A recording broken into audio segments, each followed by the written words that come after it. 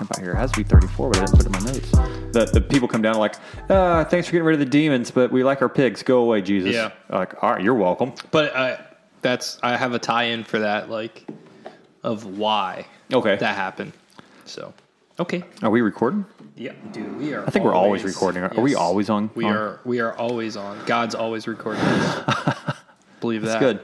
All right, chapter 8. So, cool structure for Matthew here, though, is he always gives stories and then a sermon and then stories and then a sermon. He gives like 6 stories and 5 sermons, I think is what it comes out to. And we're back in the stories. And so not as harsh for the listener now, maybe.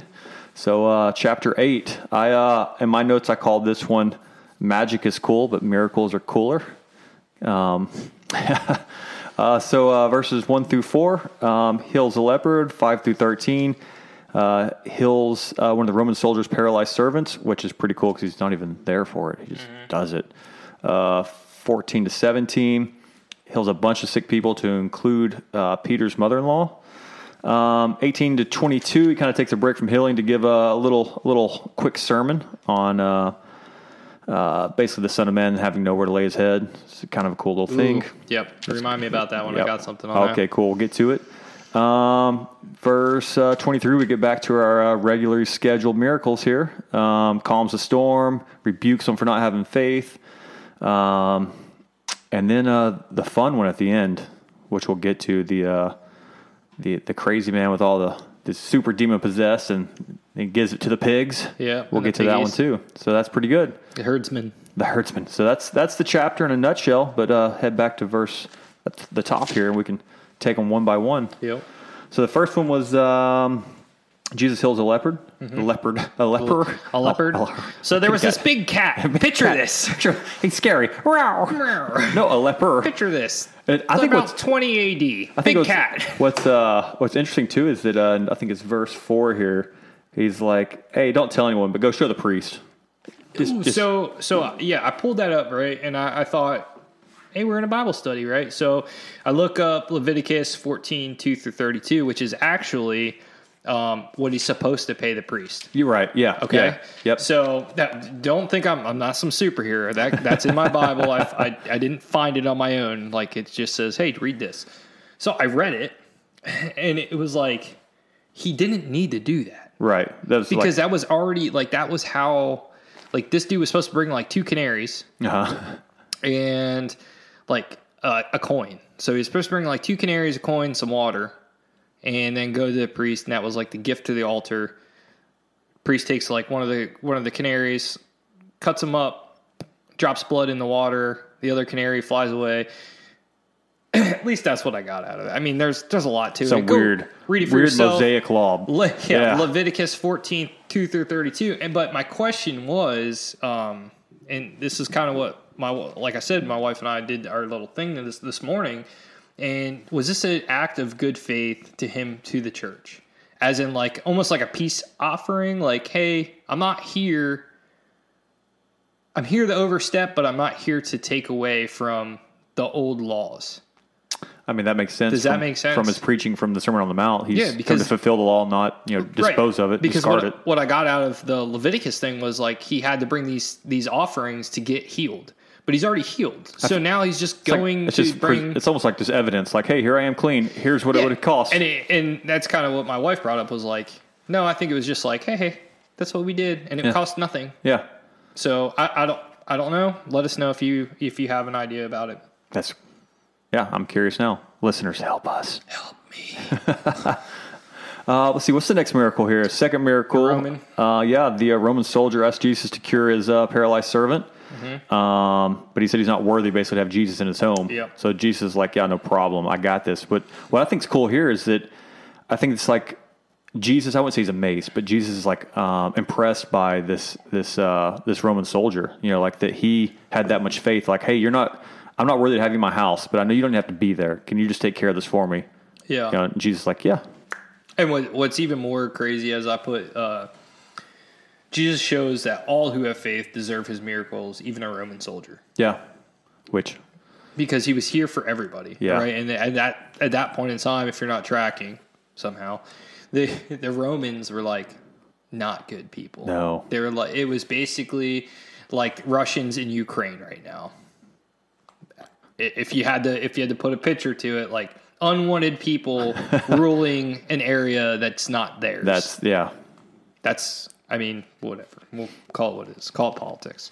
Well, it's the truth. It is the truth. So that's a really cool miracle. I've always thought that was a neat one. I mean, obviously I know he's almighty. He's like omnipresent and he can do whatever, wherever, from whatever time and space he is in. But like, man, is it cool to just see it in scripture, you know? Yeah. It's awesome. Next one's a whole group. I forget the exact words it used, but there's like a group of sick individuals. As I mentioned, Peter's mother-in-law is one of them, which I think is pretty cool. Yeah. Like, I mean, first of all, he actually loved his mother-in-law. I mean, that can be rare. Just saying. And he asked for it, and Jesus is like, yeah, got it, dude. It's pretty cool. Yeah, and what else is pretty neat about that is if you watch The Chosen, you could actually watch the whole thing, kind of how they interpreted it, and it's pretty neat. The Chosen is not shouting them out because, you know, people have odd feelings about that show, but The Chosen, if you're following along with this and you follow along with The Chosen, the YouTube episodes, you could actually, it's easier to picture these things. So as I'm reading, I already know what Hollywood already made this look like. So it just makes it a little bit easier to interpret. And then even the director says, you know, this is not like an excuse to not read the Bible. So go read it for yourself. But this is our interpretation. So I didn't pick up on the, I don't know if my Bible just doesn't have it. But which part? The other people. All I have is that look at his mother-in-law. Verse 16 in my Bible. They brought unto him many that were possessed of the devils, and he cast out the spirits, and he healed all that were sick. Yeah, Prophet Isaiah. He took our sickness and removed our diseases. Yeah, it ties into Isaiah 53:4. Mm-hmm. Yep. So that's, I mean, basically Jesus is going around just doing Jesus work, teaching, like, all the things that, you know, that we talked about in the Sermon on the Mount, and just making himself, I mean, all sorts of famous, really, by healing. Like, who isn't looking for Jesus right now? For spiritual, for physical, for like it's pretty incredible. And you know, like I've already said before, like we've been to the Promised Land, if you will, and the people there are just it's insane. And what we don't get in America, and what you're really not understanding, and you're like, you know, my wife and I were talking about how hard is it for these people to understand, and then like it dawned on me, like we have so much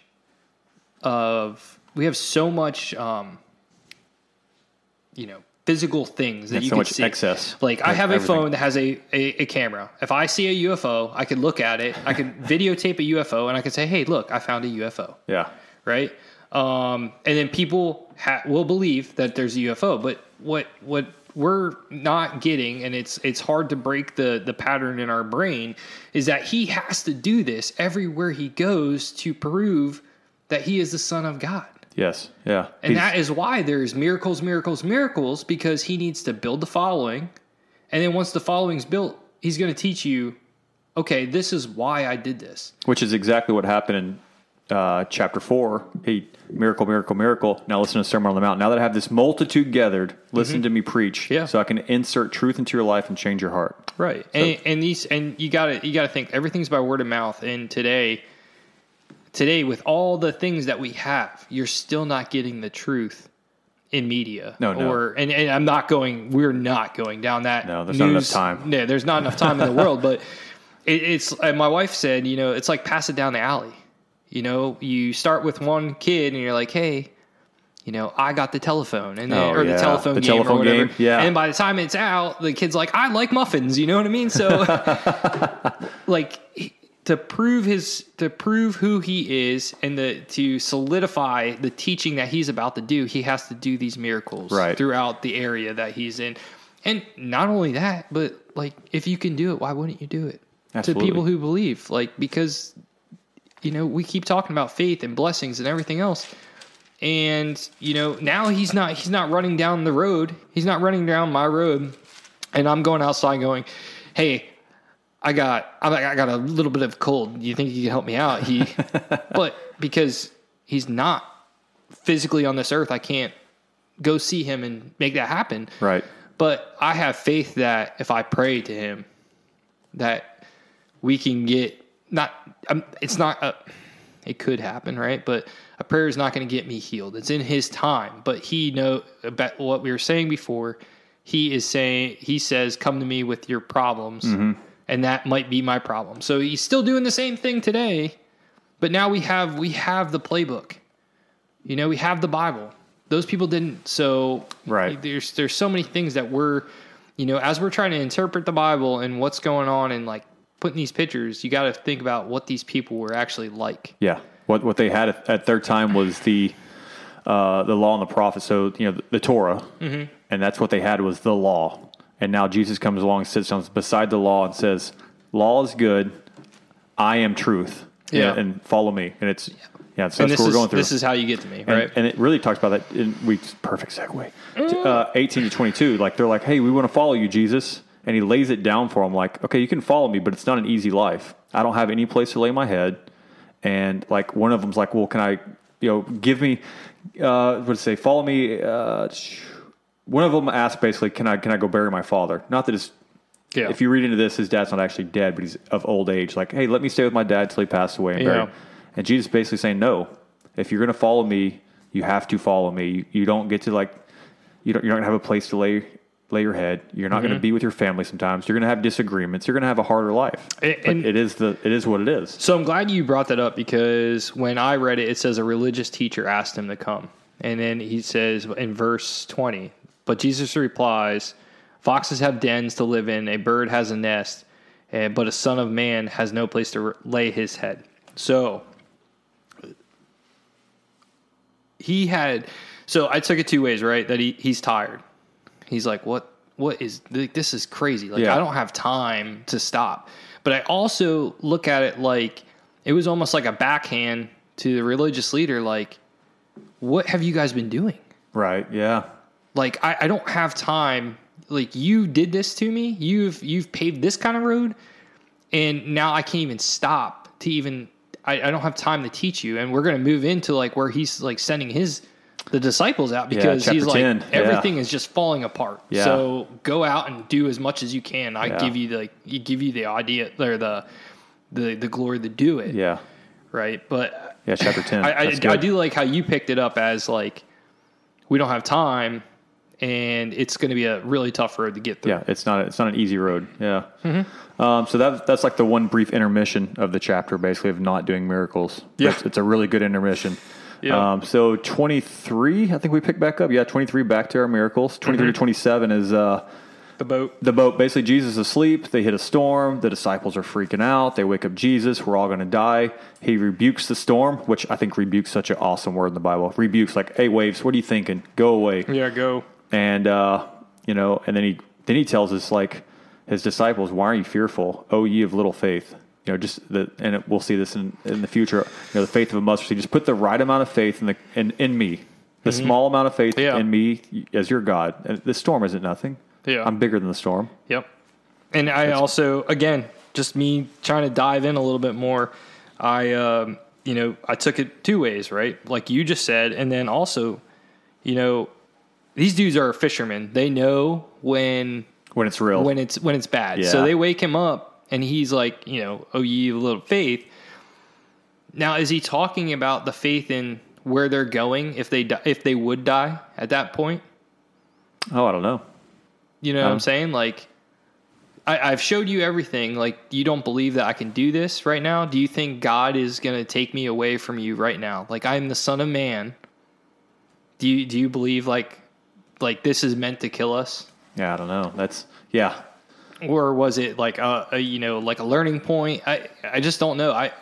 It's for a reason. Yeah, it's for a reason, right? Yeah, but I think sometimes we'll never know. Like the true meaning of why he did this because it did this for his disciples. It was for a reason. Yeah. Was it to increase their faith in him? Because it's only a few chapters away when he's going to be crucified and they're going to be left alone. Mm-hmm. Like they had to have some faith, some strong faith. There's definitely a crunch time. And I even think, again, here we are in 27. They've already seen all these miracles we talked about. And then 27, And the men marveled, saying, "What manner of man is this that even the winds and the sea obey him?" Like, you've seen him like do some crazy miracles, but now you're amazed. So again, like, they're fishermen. These waves must have been terrifying for them because they're that impressed. Yeah. After they've seen him. And we're him. talking like, if you know anything about boats, you're talking like some real heavy, like boat.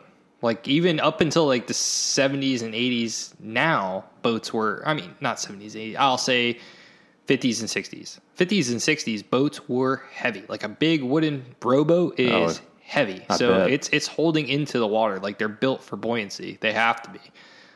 So you got to figure back in that time, it had to be like some pretty thick boy stuff. Whew, that's good. Yeah. So sorry, we'll move on. So moving on. So the next one, the final one in this chapter is the man possessed of, I don't know, all the devils, all the demons. I don't know how many it is, but all of them. And where is this at? The district of Gadara. I can't say the city's name, so we're going to go with that. Yeah, good. Basically, Jesus shows up on the scene. There's this man who is possessed, and he like has a conversation essentially with them. Like they ask him basically like, "Hey, can you just let us?" We ask, "Can we go to these pigs over here, these swine?" And Jesus is like, actually in my Bible it's one word. Jesus just says, "Go." That's it.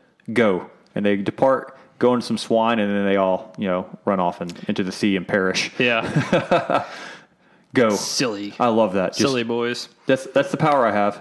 Go. Yeah. And I think we talked about this off mic too. There's really interesting segue, I think, into verse 34. So he does this miracle. I'm sure this possessed man was not like the most pleasant person in the village. So he gets rid of the devils, the demons. They go into the pigs die. But then the people in the village come to Jesus in 34 and ask him to leave. Like, what is that about? So, like we were talking before, I think so the boys make it to the other side. And they had to be a little defeated because they just got there. It has to take a lot of time to row. Jesus is mad at them. Like, Dad's mad. Get out of the car. Where's our faith? Oh my gosh. Now there's this possessed man. He's making us crazy. These two guys are, I have, for whatever reason, I have two men are possessed. But same. Yeah. I mean, somebody's possessed, right? We're looking at big overarching story. So Jesus sends the demons in the pigs. Pigs drown. The farmer runs back to town, and the townspeople come back. So like they're like, they get off the boat and they're standing there. These things happen, and I'm assuming town's a little bit of ways, right? Because all this stuff happens, and they're like kind of just hands on hips, like, man, we just scored a big one on that one, thinking like, We Are the Champions are playing in the background. Like things are happening. Like we're pumped up about it. And then like these townspeople are like, "Hey man, thanks for getting rid of those people, but you just killed our pigs." Yeah, that was my livelihood. So you kind of wonder like what the farmers told them. Yeah. Like we don't want that. We don't want that around here, right? It's a perfect example would be like somebody street preaching, and a shop owner going, "Hey man, I'm a Christian and I believe in God, but you're getting a little." You're scaring away the customers. You're scaring away the customers right now. So you're messing my livelihood. Yeah. Yeah, and that could be it. So So Matthew 8 is wrapped. And it is two. You're right. What? It is two. It's two. Yeah, verse 28. Two people? Yep, two of them. Yeah, well. Same. That's a fun chapter though. Yeah. Oh man, these getting longer and longer. Oh God. We're sorry. We're just getting into it, so deal with it. Again. Yeah, magic is cool, but miracles are cooler. Yeah, I can't tell you, man. We're just here. All right, so with that, let's find something cool to ask the people. All right, so we could kind of go into. Let's go with the fishermen, or when they're on the boat. Do you believe that was it because that Jesus knew he wasn't going to die because it wasn't his time, and he was already kind of like. Told them what was going on. Like, hey, do you believe that God would wreck this boat? These waves would wreck this boat with the Son of Man in this boat? Or do you believe it is the faith as in, even if we were to die right now, do you not have enough faith that we are going to heaven? That's a good question. I think it could be interpreted as either one from our stance, as far as like, we're thousands of years removed from the story. Right, and we know the end. Yeah, so I think It's such a hard one to say for me personally. I read it, and it's just on a surface level of reading it and doing some of the digging I've done this week. I read it more of a, how do you not trust me in this moment to protect you? But it could be deeper than that. I'm not sure. And the reason I say all the the faith of the other thing and why I read a little bit deeper is because I feel like Jesus would have unless it was just a teaching point, and he wanted those waves to be wrapped up, because if he could calm it, he could make it. He can make it a storm. So did he go to sleep, make it a storm, and kind of like grin as he like fell asleep? Like, these boys are about to get rocked. They're going to be so scared. People are getting wet. So I don't know. Let us know what you think. And thanks for listening again. Sorry it's getting a little bit longer. We'll deal with it. Yeah. We'll try better next time. Yeah, we'll try. Maybe. All right. See ya.